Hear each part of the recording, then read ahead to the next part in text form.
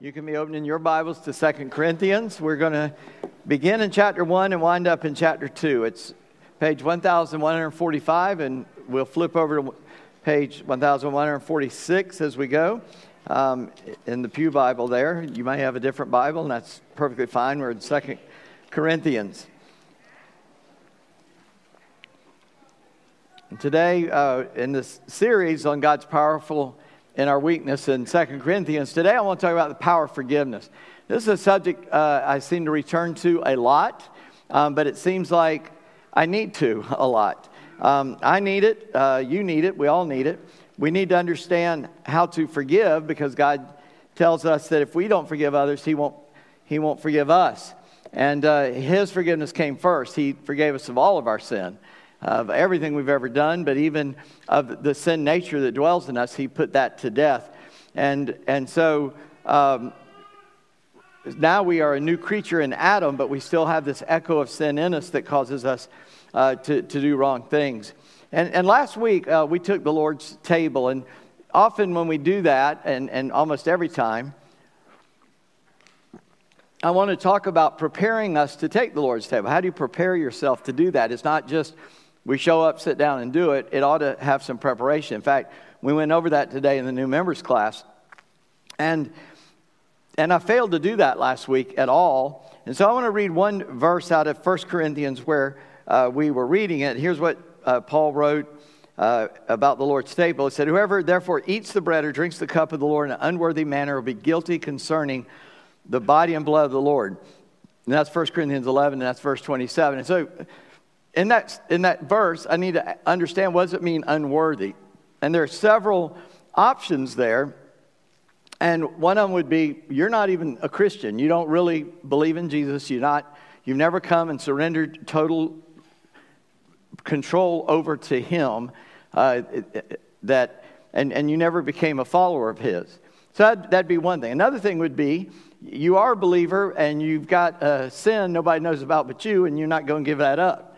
And God knows that. You think nobody knows it, but God knows it. And so you're kind of saying, I know you broke your body and shed your blood for me, but I choose not to take what that did for me and apply it in my life. I'm going to keep sinning. And that's kind of spitting in His face. But another area of our life that we might ought to get right is we might be at odds with someone. That somebody might have hurt you. You may have hurt someone. And probably, if you think you're hurt, you're probably blind to people you did hurt. And so we ought to think about that and go make restitution where we can. We ought to restore the relationship. Discipline, and we're going to talk a little bit about that, but discipline is always for the purpose of restoring someone back into the family, and in our case, the family of God. And so if you're taking the Lord's Supper and you're holding a grudge, or somebody's holding a grudge against you, that's not good. It's not good for them. And you ought to straighten that out. Now, if you're holding a grudge and they don't even know that they needed to hold a grudge, they don't know that you have a grudge because they didn't even know they did anything wrong, just let go of the grudge and love them, okay? And don't love them by going, hey, I've been mad at you because one day I walked past you and you didn't say hi to me. I've seen people do that. In another place, my music pastor, he was deaf in one ear. He could hear more out of one ear than most people can hear out of two. It was amazing. And somebody told me one day, said, he's so unfriendly. I said, what do you mean? He said, I saw him in Walmart. I called out to him and he didn't even answer. I said, what side of his body were you on? What do you mean? I said, well, you know, he's deaf in his right ear. He can't hear anything. Oh. So she jumped to a conclusion, which is the only exercise some people ever get. And was holding a grudge against somebody who didn't even know anything had happened. So in that case, grow up, let go of it, and don't worry about it. But if there's a problem, you ought to make it right. Because when we don't forgive a brother or sister in Christ, we are automatically outwitted by the devil. This is Satan's trap to us to hold a grudge and not forgive. Satan traps you, and then you become ineffective for God. Here's a statement I would love for you to take home with you today.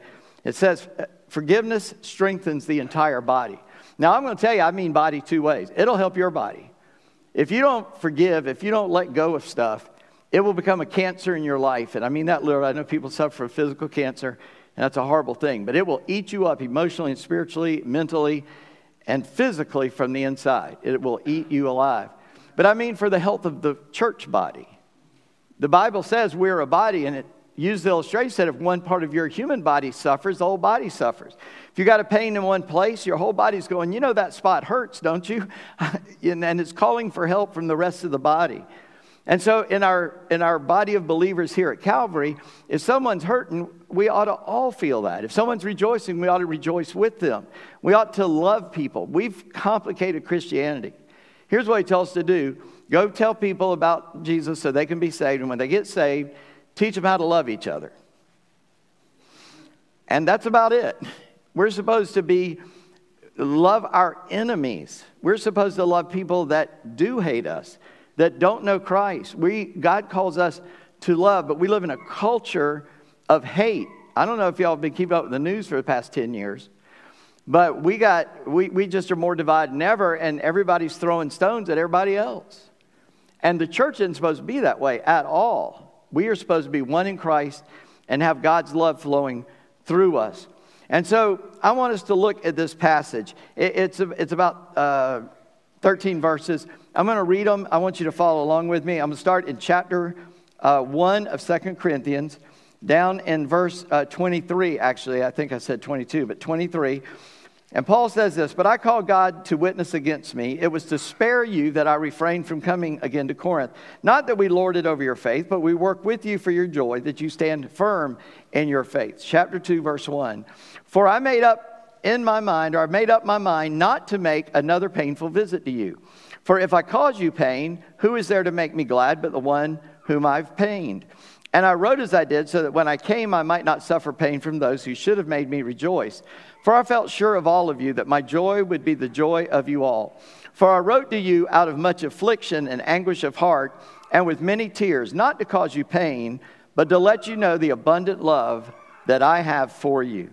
Now, if anyone has caused you pain, he's caused it not to me, but in some measure, not to put it too severely, to all of you. For such a one, this punishment by the majority is enough. So you should rather turn to forgive and comfort him, or he may be overwhelmed by his excessive sorrow. So I beg you to reaffirm your love for him, for this is why I wrote, that I might test you and know whether you are obedient in everything. Anyone whom you forgive, I also forgive. Indeed, what I've forgiven, if I've forgiven anything, has been for your sake in the presence of Christ, so that we would not be outwitted by Satan." That's where I got that phrase earlier. "For we are not ignorant of his designs." Would you pray with me in this moment? Father God, in Jesus' name, Lord, we thank you. We thank you that you loved us when we weren't lovely. You loved us when we hated you. When we were your enemy, you died in our place on a cross. And so, Lord, we find it sometimes hard to love each other. And you said that we would be known to be your disciples by our love for one another. So if we're carrying hatred, nobody's ever going to know that we know you. In fact, we may not know you if we carry that around. So, Lord, we pray that indeed today we will let go of hate and animosity and struggle, and that we would love each other just as God has loved us. Lord, we ask you now for your protection. We ask you to bind our enemy for us and rebuke our enemy. And in Jesus' name, give us freedom to understand your word. Give me freedom to speak it. Lord, I know I'm not capable of this, so I pray that you would help me and that you would speak through me so that we can understand your word. And we ask it not because we can understand, but the Holy Spirit can give us understanding. And we ask it in Jesus' name. Amen. Well, God bless you. Well, in these first chapters, I'm going to turn my clock back over so I know how late I am going to be. Because you know I'm going to be late, but not really. I'm going to try not to be. So first I want you to see that Paul calls God to be his witness. Now, can you imagine being in a court of law and you're being accused of something and they say, okay, you can call your first witness, and you say, God? You go, what do you mean God? That's what Paul's asking for. He said, listen, you can check with God. He knows my heart. He knows where I was. Because these people have something against him, and they have something against him because somebody in church had something against him. And when he visited them before, he had to speak harshly about a situation. And then they started twisting things. And when Paul said, I'm going to come, but he didn't get there, they said, oh, that Paul, he's a liar. He doesn't know what he's talking about. We covered a little bit of that last week. And by the way, numbers were put into the scripture by men years after it was written. This used to be one flow. And so this is the beginning of a new thought in chapter 22, and it flows into chapter 2. In verse 22, he said, I call God to witness against me. The reason I did that, it was to spare you that I refrained from coming.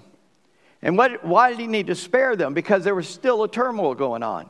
I think I mentioned it. I'm going to mention it again. There's more than 2 letters to the church at Corinth. There's at least 3. Most people believe 4. I don't know a whole lot about that other than we believe there was one in between here, maybe 2 in between here. And so in the first book to the Corinthians, he tells them what to do. And when he shows up, obviously there's a controversy, and he writes them a letter from afar. And now he's explaining why he didn't come back, why he sent a letter instead here in these verses. And he's making an explanation of it. And so the first thing he talks about, he refers once again and reconfirms his integrity by calling God to be his witness. Now, I know people can say, with God as my witness, and lie through their teeth. But they are habitual liars. Is Paul a habitual liar? No, he's very honest. He's very truthful. He's even honest about himself as he writes in the Word. And so he says, you can ask God about it. I wasn't lying to you. And then he's talking about his authority. He said, the reason I didn't show up, it was to spare you. What does he mean to spare you? Because he knew when he showed up, it's going to explode. Him just showing up made people angry.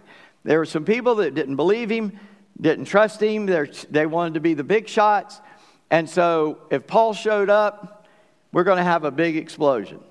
And so Paul said, I didn't come because I didn't want to cause all that controversy. I didn't want to cause all that conflict. And so I refrained from coming. And then he said, not that we lord it over your faith. I want you to catch the humility of Paul. I've always thought of Paul as this real firebrand, hot-headed guy. And obviously people in the Bible did too, because later on he's going to say, they always say that my letters are strong, but my personal presence is weak. He said, in another place, he said, when I get there, you're going to find out that's not true. He could handle problems that needed to be handled.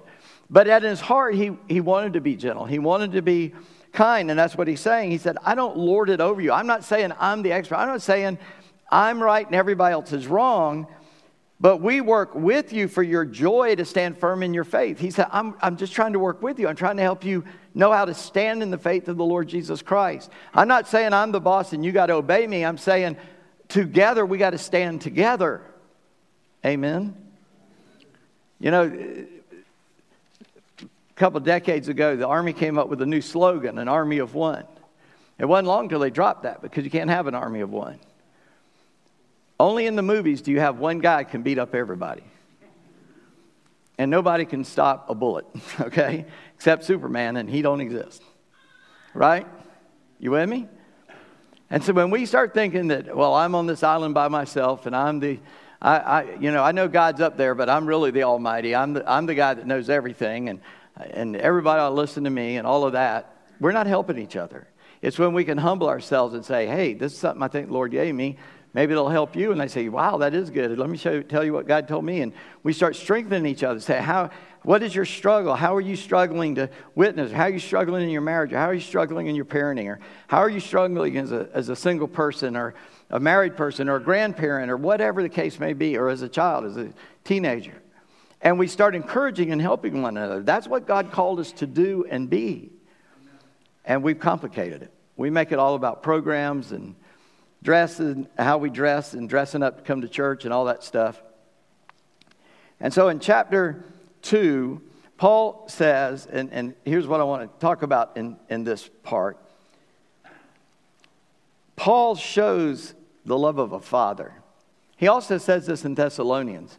He says in Thessalonians, he said, I dealt with each one of you as a father deals with his children. That's pretty amazing because that was a lot of people. But Paul dealt with them in an individual basis. And I think that's important for us to understand. We ought to help one another individually, but we also ought to help as a group. And so that's why we have things like Sunday school. We're in a smaller group to help each other.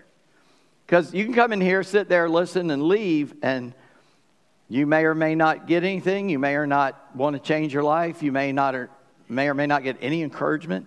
You come and you listen to me lecture, and some of you may be bored, some of you may be excited, and there's a whole bunch of people in between. And then you go home, and you're just looking at the back of somebody's head the whole time. But in a small group, you got to look at each other, and you got to live life together. And so it helps there, but it really helps if there's an individual relationship where you can sit down and you can be vulnerable and they can be vulnerable and you can trust one another. And Paul says here, he shows the love of the Father. Look what he says. First of all, he again says, I was motivated to not cause you pain. He says in verse 1 there, for I made up my mind not to make another painful visit to you. So he had made a visit that turned into a painful visit. But then he says, here's why I sent you a letter. So it wasn't 1 Corinthians, it was another letter. For if I caused you pain, who is there to make me glad but the one whom I pain? He said, if I pain you, then you can't make me glad because I pained you. So I didn't want to show up and have the pain. He said, so I wrote as I did so that when I come, I might not suffer pain from those who should have made me rejoice. In other words, I want to give you time to read this and think about it and settle it before I show up. I don't want to walk into a hornet's nest. I want y'all to go ahead and take care of the hornet's nest. So when I show up, we can just move on and get to some other things. That makes sense, doesn't it? I think in our world today, we struggle because we use messaging and email and that, and I can't read emotions. I can read words, and I'll put a different emotion on the words than you did. And I go, what are you saying? Did you? And sometimes you ought to read it back to yourself out loud. I'm known for texting, and then they go, what's a whatchamacallit? Well, I didn't write whatchamacallit. Now I look and oh yeah, sure did. How about that? It autocorrected, and it's like autocorrected to something I didn't mean to say. But we'll jump to a conclusion again, Instead of going, did you mean that? Or we'll send it to the wrong person. But when you're face to face, you can't do that because we can tell what's going on with the person. But Paul says, but I wrote to you, I want you to figure this out. I want to give you time to sit on this, to figure it out so that you could settle it. And so when I come, you wouldn't suffer pain from me. And then in verse 4 there, he says, I wrote to you out of much affliction and anguish of heart. Did you notice that word affliction? If you were here when we were preaching in chapter 1, he talked about the comfort God gives to those who are afflicted. And I fell in love with that Greek word, thlipsis.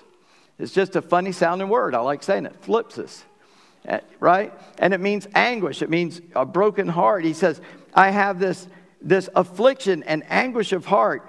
And here's good old tough Paul. We think of him as tough as a walnut. And he says, and with much tears, many tears, I didn't want to cause you pain.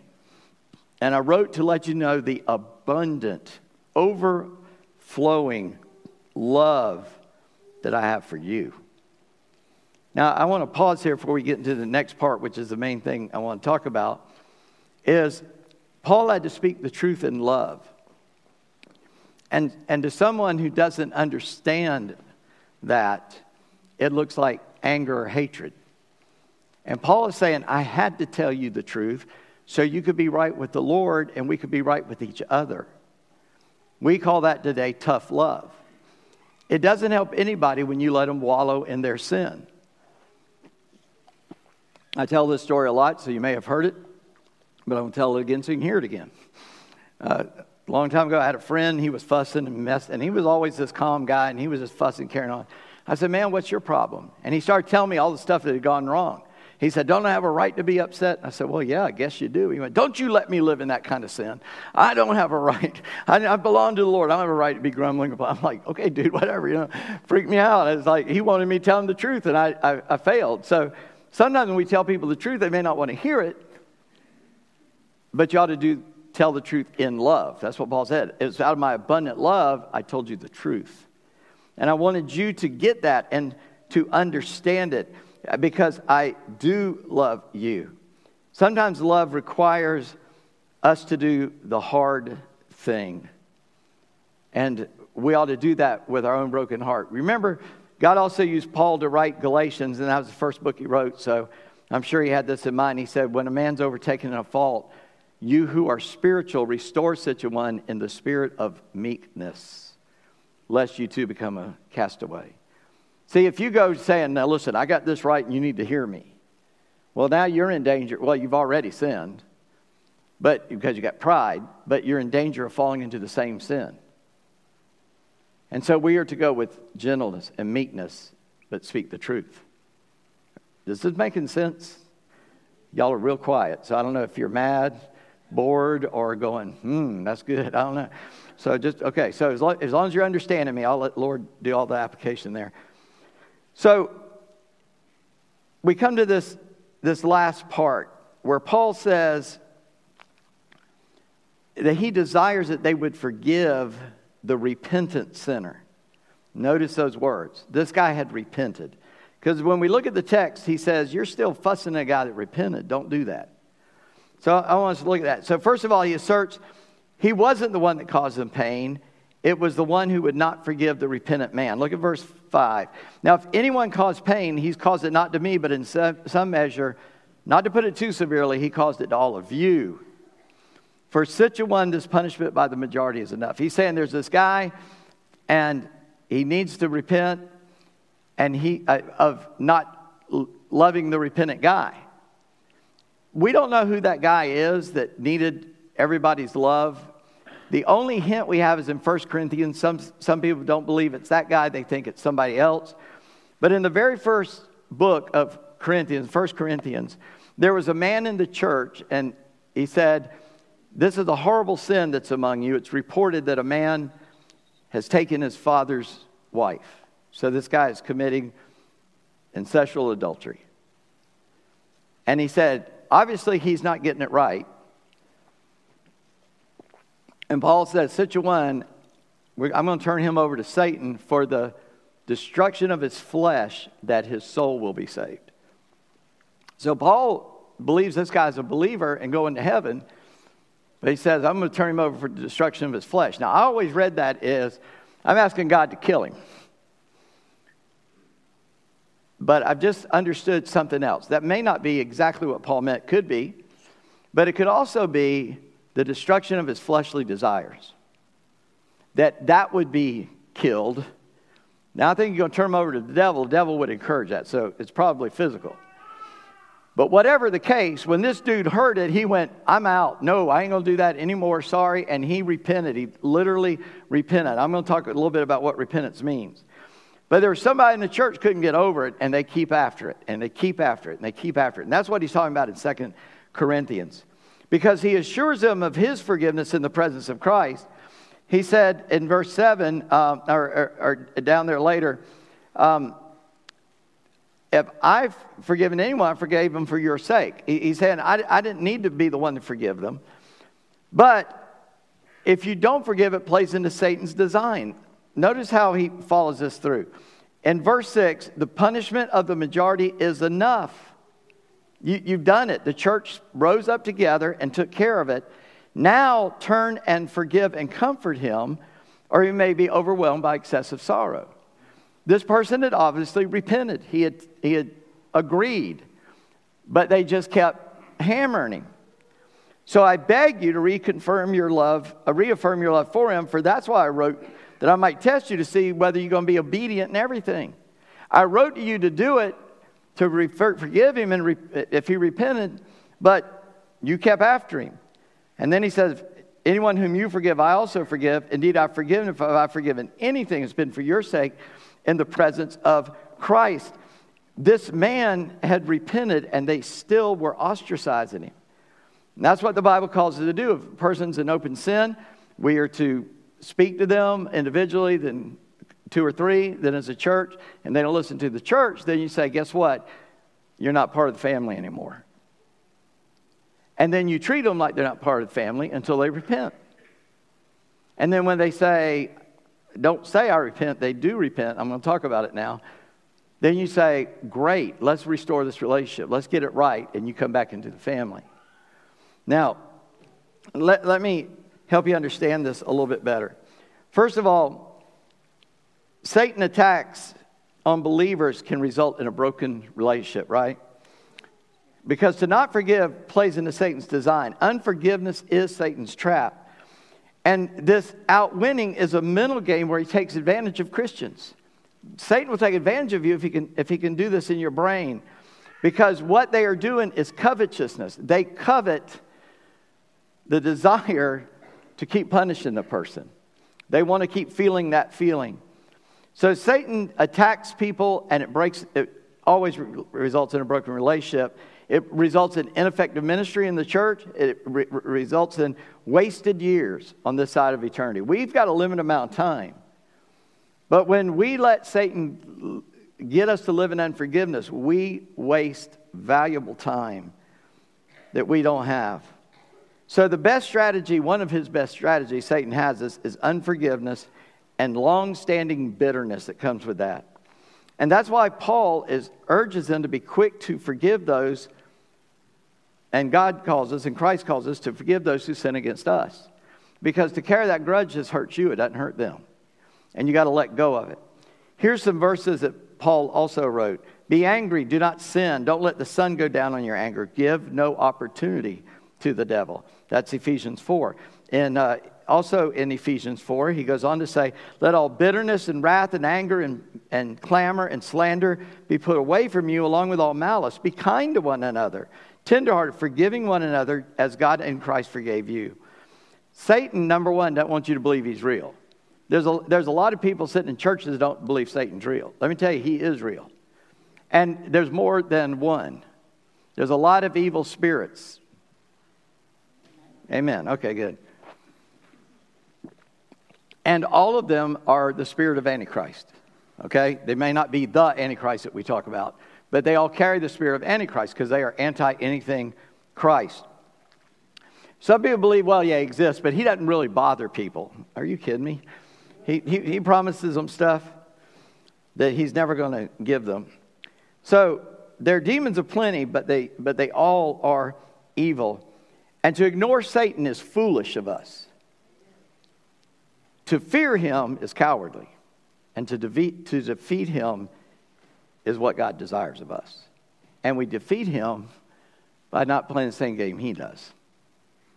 We defeat him by not having unforgiveness. We defeat him by not having anger and wrath and malice and jealousy and all those things. We defeat him by having God's love in us and show that forth.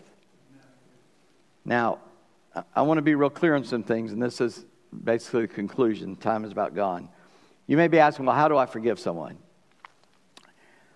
You may realize somebody needs to forgive you, or I need to forgive someone. But I want you to understand, listen to this statement carefully. My forgiveness is not dependent on what anybody else does. If they ever say, I'm sorry, if they never say, I'm sorry, if they never repent, I'm still called to forgive. When you understand the definition of forgiveness, you'll get that. Forgiveness is me giving up my right, which is my legal right, to revenge. If I'm going by the law, I got a right to revenge. But if I'm going by Christian law, I cannot revenge. I cannot get revenge. Jesus said, leave all that to the Father, because he knows better than you do. Make room for God. When you step in and go, I'm going to get them back, God goes, okay, fine, you got it. You know, that'd be like some big guy about to hurt you in an alley, and Superman shows up, and you say to Superman, I'll step aside, I got this. No, you just step back and let him take it. Say, sure, man, go ahead. Because, why? Because you know he can handle it. And so God calls us to get out of his way and love them and pray for them and ask God to bring them to himself. And then God will do what God knows best to do. I don't know what's best, but he does. He does that for me as well. And so I give up my right to revenge, and I don't pick it back up. And that's the second temptation we have. Well, I forgive them. I'm not going to go after them. But man, I'm sure I'm mad at them. And can't do that. I got to love them. I got to give them grace. And now I want to also be clear. You can forgive, but you got to protect yourself from emotional and physical danger. If someone keeps coming after you, get out of the way. Get away from that. But that doesn't mean you punch back. It means you just get out of the way. If there's an authority that needs to be brought in, bring that authority and let them deal with it. But you don't have to stay under that kind of abuse unless God has put you in a situation where you know he did. But here's the other thing. I've used the word repentance, I've used the word forgiveness, and I've used the word restoration. But this is where it becomes a little sticky. Restoration can only happen if the other person repents. I can't be restored to you if you go, I don't care, I'm going to keep doing it. Okay, fine. I love you. I'm going to pray for you. I'm not going to hold it against you. But I sure am not going to get around you anymore. That restoration of intimacy can only happen if the offender repents. If you don't need the other person to repent in order to forgive. You need to live a forgiving lifestyle. I've had people come and apologize to me, things they say, whatever. I go, dude, number one, I probably forgot right after you said it, but secondly, you're already forgiven because I'm not going to hold a grudge. I like to hold a grudge, but I'm not going to. But without repentance, restoration is impossible because they want to continue in their anger, in their mess. And you can't help them. You can't be in fellowship with that because it just, I've noticed, like I take blackstrap molasses every day. It helps your joints. There's a free medical tip. And I've noticed honey and molasses and paint goes places you didn't mean for it to go. And you don't even know how it got there, right? It's just sticky. It gets everywhere. And a toxic person's like that. It just gets all over you. And nothing you can do about that. Because the purpose of discipline is always restoration. It's not repentance. Repentance is necessary, but the purpose of the punishment that the body puts on is for that person to be restored to the body. And this guy obviously repented and he'd been restored, but some people still wanted to beat him up. And Paul said, quit doing that. You are just playing in the devil's hand. Now you're as bad as that guy. So without restoration, you'll have trouble trusting the offender.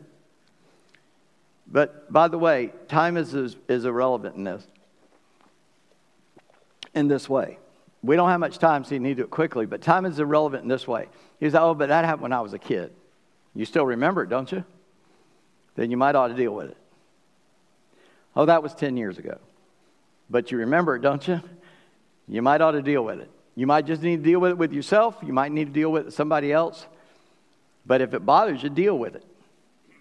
And you deal with it by facing it. You deal with it like a grown man or woman. You just go face to face and go, look, there's a problem. I want to get rid of it. I'm sorry for my part. I'm not going to do that anymore. I'm not going to treat you like that anymore. Whatever the case may be. And I promise you, you're going to get healthier if you do. And the body will be healthier. Churches split over stupid stuff.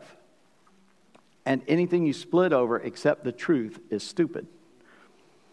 When my kids were little, my wife said I couldn't use that word, but they're all grown now, so I'm going to use it. They split over time we meet, color of the carpet, what color we paint on the walls. Do we have a picture of Jesus hanging there? Which, by the way, is not a Polaroid. That's just some weird artist in the Middle Ages drew that.